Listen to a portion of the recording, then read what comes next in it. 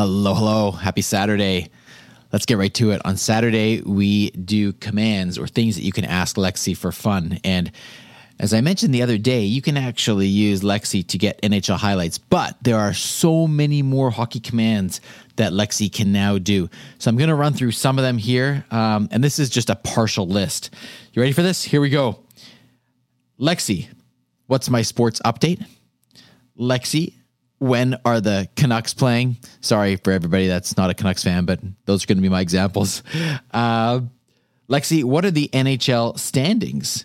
And then you can ask lots of trivia questions too. For example, here's one.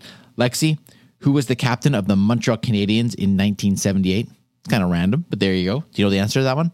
Lexi, how many Stanley Cups did Wayne Gretzky win?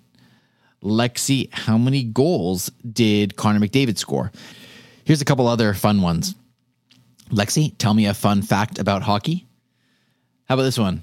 Lexi, commentator mode. And we'll stop with that one. You got to try that one for sure. All right. So there you go. A couple of fun things to enjoy the hockey season. Hope you're doing well. Hope you have a wonderful, wonderful Saturday. And I'll talk to you tomorrow.